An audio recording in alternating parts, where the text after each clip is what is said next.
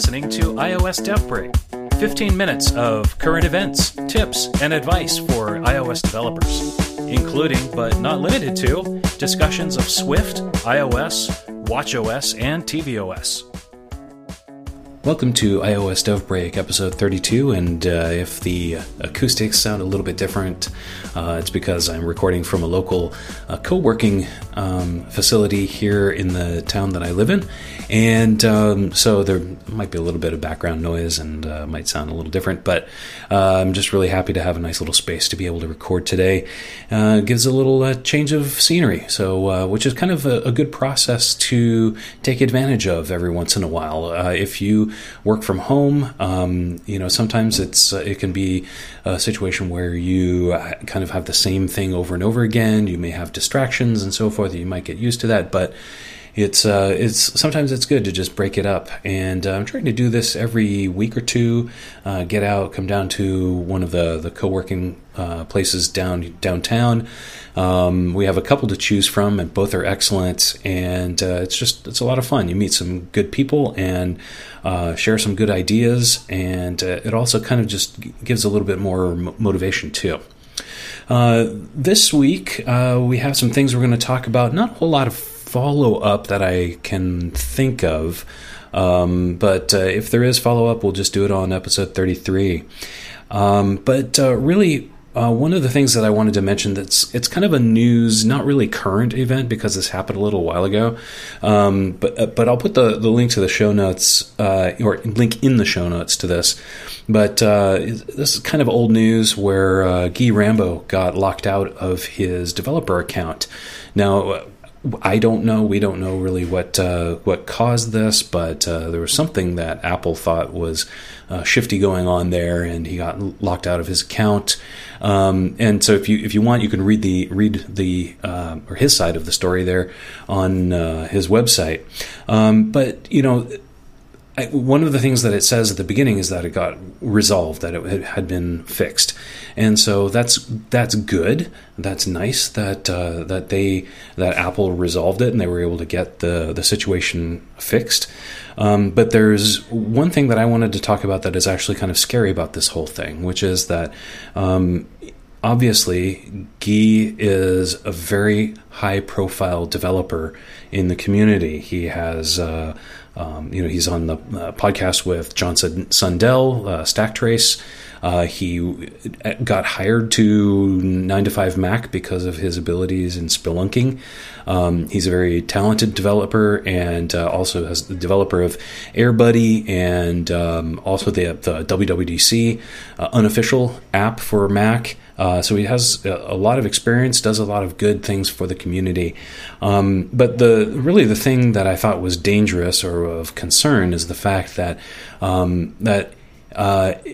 he's so high profile, and it took him going out in public and making this known and getting everyone behind him.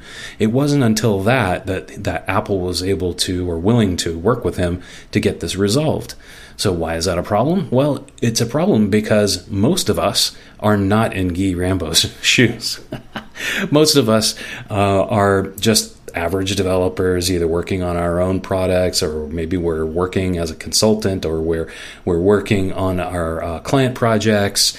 We have our own projects going on. So in this particular situation, it's scary to me because I basically thought, well, what if that happened to me? If I got shut out of my account, that means that my livelihood would be stopped, and with very little recourse or way to solve it, especially in the case where it sounded like they weren't working with him. And so this to me is kind of a red flag, and I get very concerned when I hear about cases like this. I'm very glad that it worked out for Guy because in his case, he was able to get it rectified.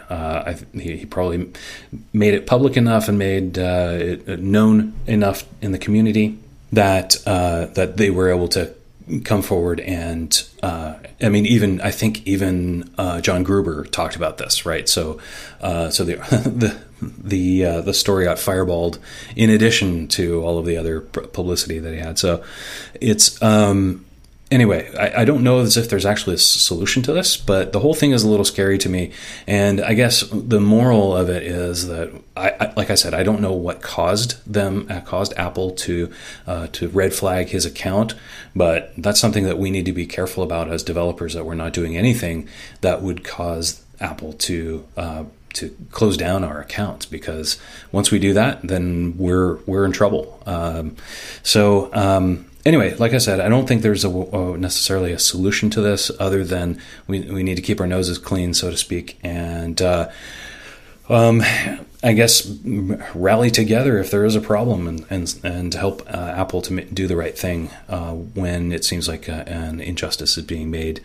Anyway, that's enough for that. That's enough for the news and current events. The other thing that I've been trying to do is give a progress update on the project that I'm working for. To me, this is sort of like a sync meeting or a stand-up for my particular product, which I'm calling currently Transformation. I don't really have any major announcements. Well, I guess the thing that I'm about to say is kind of major. I do think I'm going to be switching gears. I'm early enough in the development process and design process that I can switch to Swift UI. And I think, given what I've seen lately, and from what I've been reading, I think really we need to be thinking about in terms of what can we do in the future going to Swift UI. So in this case, I don't have enough built to necessarily justify keep going with UIKit only. I think I need to make the switch to Swift UI. I think it'll be beneficial for me as a developer and also for the product going forward. I'm not targeting anything under iOS 13, so it kind of makes sense. I know that Swift UI is in its infancy. It just got released last year at WWDC, and we'll have undoubtedly a new version of it this year. And hopefully they won't do such radical changes akin to Swift 2 to 3 in their Swift UI, but they've done it before, so I guess we'll see. It's early tech, but really I think this is the direction that Apple is going and they want us to go. So it's only going to get better. It's only going to get richer. So now is a good time for us to get acquainted with it, to start using it. And it seems like, and since we've about 3/4 of a year into using it, there's plenty of resources out there now with resources for us to be able to learn Swift UI, and based on a lot of the experience that's been gone through over the last few months. It is like the early days of Swift, and but just like then, it was clear that Apple wanted us to go and start using Swift, even though there was a lot of pain involved with it. And they wanted us to follow that path. And we can see now that that's definitely the right way to go, using Swift for our development language. And now migrating to Swift UI, and especially when you take into consideration watch developments, and which is something that I want to do in addition to the iOS component of this app, is there's going to be a watch component too. So having Swift UI in the mix is going to be super important for me. So I think if anyone's doing any new development, it really behooves you to take a look at Swift UI and see if that'll actually work for your use case. The other thing that I wanted to talk about was kind of a case study, and this is something that happened to me recently. What happened was I needed to migrate a project from Swift 2 to Swift 5. And so Swift 2 obviously is, years ago. And so there wasn't any really clear way to do that migration, especially on my machine. Thankfully, I haven't moved to Catalina yet, so I'm on Mojave. But I needed a way to get the migration tools working from Swift 2 to Swift 3. And of course, I just mentioned how bad that was, in years past. But so having to go back and experience that pain again was not fun. So, but then how do you do it? So one of the solutions that came up, and I just kind of thought I wanted to share this because if you're a consultant, if you have clients who maybe have an old code base, and maybe it's been Swift 2 vintage, and now here you are, you want to bring them up to speed, bring them up to iOS 13 using Xcode 11 and the current tools. You can't just open a Swift 2 project and just convert it. You can't do it. What you actually have to do is run Xcode 8.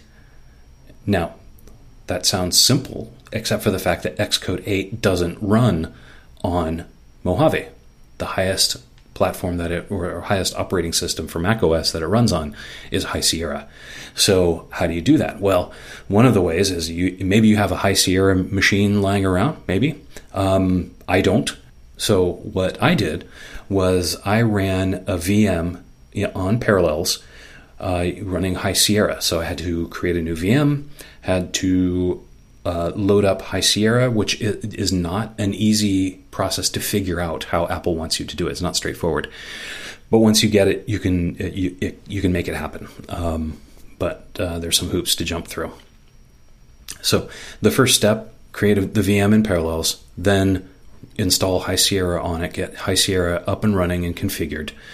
Then you need to install Xcode 8 and then use Xcode 8 to do the migration from Swift 2 to Swift 3. And then once you're in Swift 3, then you can do the migration with Xcode. I think it was Xcode 10.1 let you go from 3 to 4, and then you could go from 4 to 5 with Xcode 11.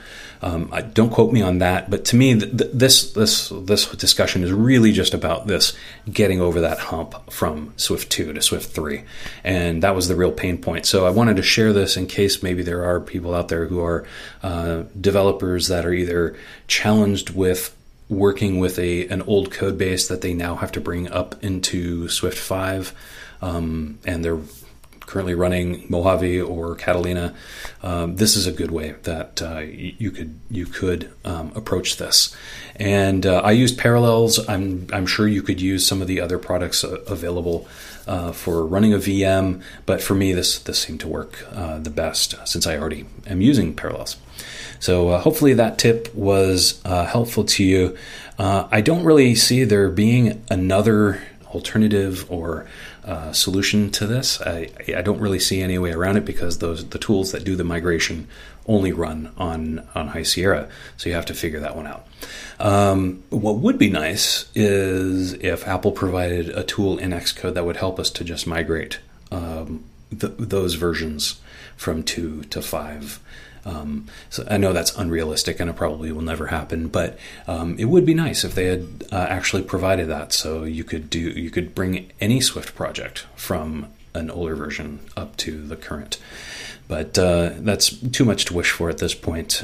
So anyway, hopefully that tip will help you and will get you over over any pain points that you might have in converting your Swift project.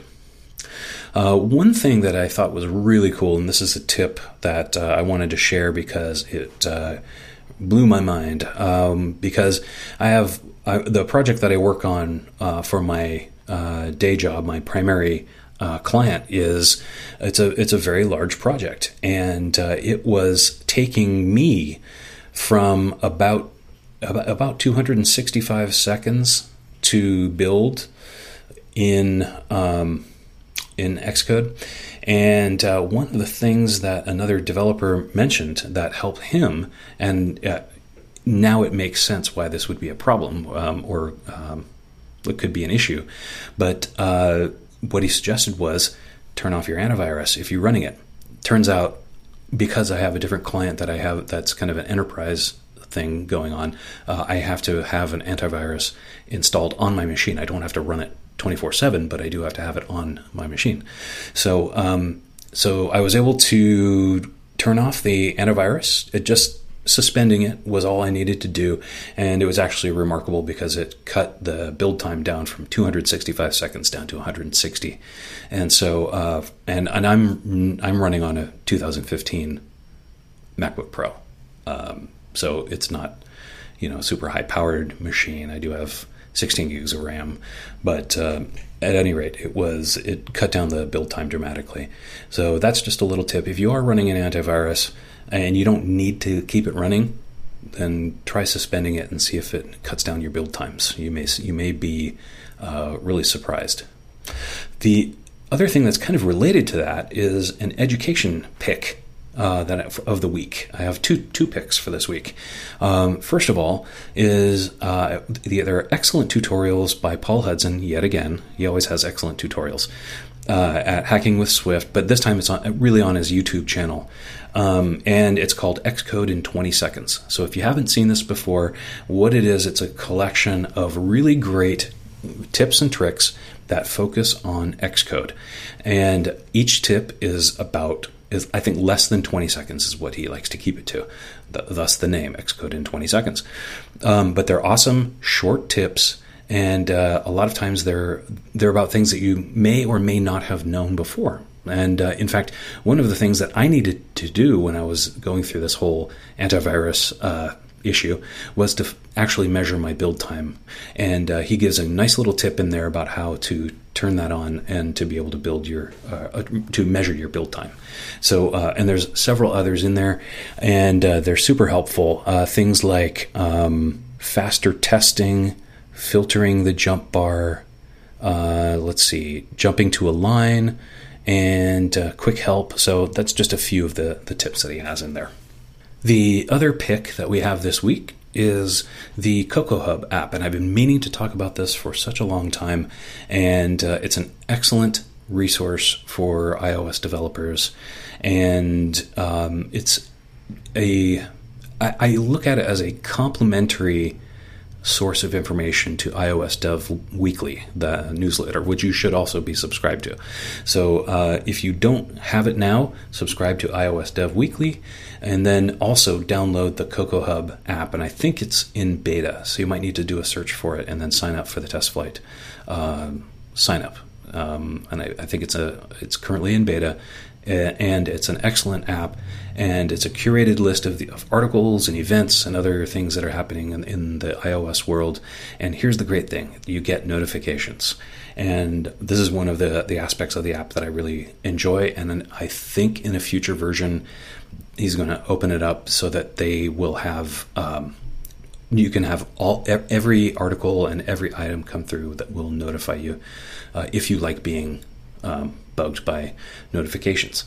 So otherwise, only key ones will come through. The ones that I think that they deem as being important will show up in your notification center. So we'll have a link to that in the show notes as well. Otherwise, you can just search Google for Cocoa Hub app for iOS. And it's a great resource for iOS developers. Okay, it looks like we've gone over time, but I think it was worth it because these were all things that I've been wanting to talk about for a long time. And I think the last show was over a month ago. So I apologize for that. Hopefully you enjoyed this episode. Thank you so much for listening. And if you want to support the show, go to our Patreon page on patreon.com/iOS Dev Break. And you can support us there, and we really appreciate it. That concludes this episode, and we'll catch you on the flip side on iOS Dev Break. Thank you for listening to iOS Dev Break with your host, Evan K. Stone. If you would like to learn more information about the podcast, or read the show notes, or if you would like to hear more episodes, go to iosdevbreak.com. You can also find various other ways of supporting the show there, so we encourage you to check it out. You can also follow and tweet feedback and questions to the show on Twitter at iOS Dev Break, and please spread the word. We'd really appreciate it. If you would also like to support the show in a monetary way, please go to patreon.com/iOS Dev Break, and there you can find out how to help us out just for $1 a month. If you are interested in sponsoring a future episode, please send an email to sponsor@iosdevbreak.com. Thank you again for listening to iOS Dev Break, and until next week, we will catch you on the flip side. iOS Dev Break is a production of Interactive Logic.